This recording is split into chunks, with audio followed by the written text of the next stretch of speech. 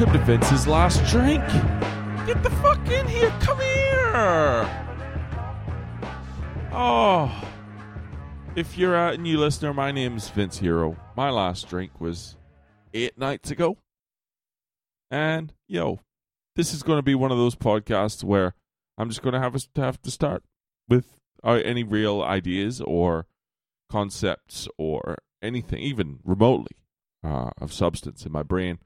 And we'll just see where it goes. If I could take a sickie, I would. I would fucking take one in a heartbeat. But us podcasters, if I may call myself one, we don't have those kind of privileges. All right? No fucking days off over here.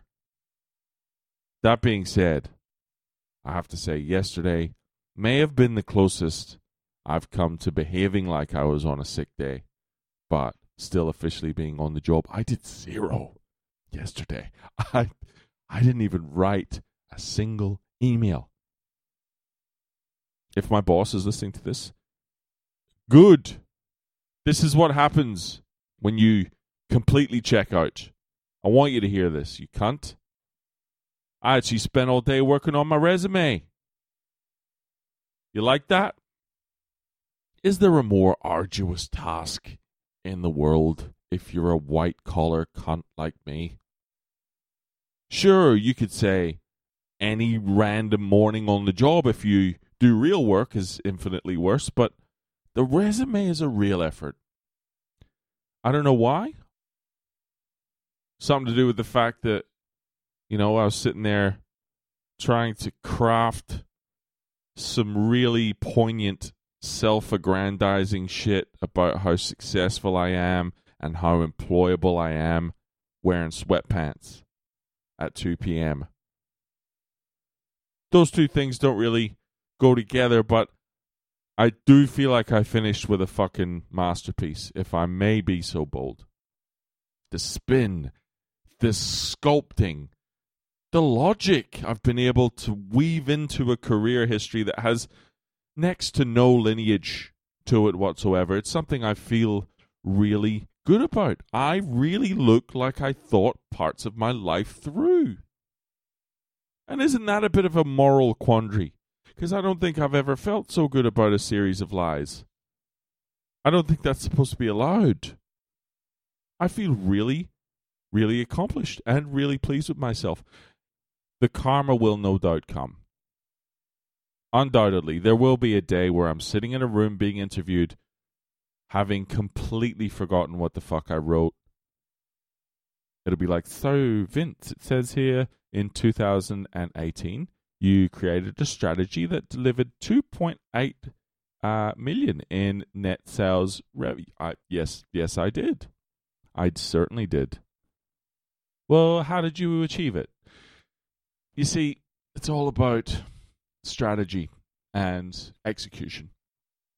And you know this. 1 point for strategy, 9 points for execution. It's a tale as old as time. And you have to see through what you include in your strategy. Sure, but more specifically, how did you... It's about accountability. Being performance-focused and collaborating to drive results. You want to make sure that you align key stakeholders, and I'm not a leader without my team. You have to know where your rocks are. You have to make sure your rocks are secure if you're going to target the pebbles and the sand, which are important, but it's about understanding what's working and what's not. And you set a roadmap. You put the roadmap in place, and once the roadmap is established, you can see everyone is set up for success. And you leverage your network.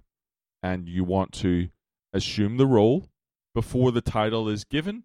You find the culture fit and be agile. You have to be a Viking with a mother's heart. You want to be ready to close the opportunity when it presents itself, whilst also holding true to your value system, which is why I believe I would like to start on Monday. Sorry, Vince, are those sweat? Yes, these are sweatpants, yes. All right, I got to go. Some of these are going to have a point, others won't. What can you do? Send me an email at vinceslastdrink@gmail.com. Love you to refer this to a friend or an enemy. And I'll talk to you tomorrow.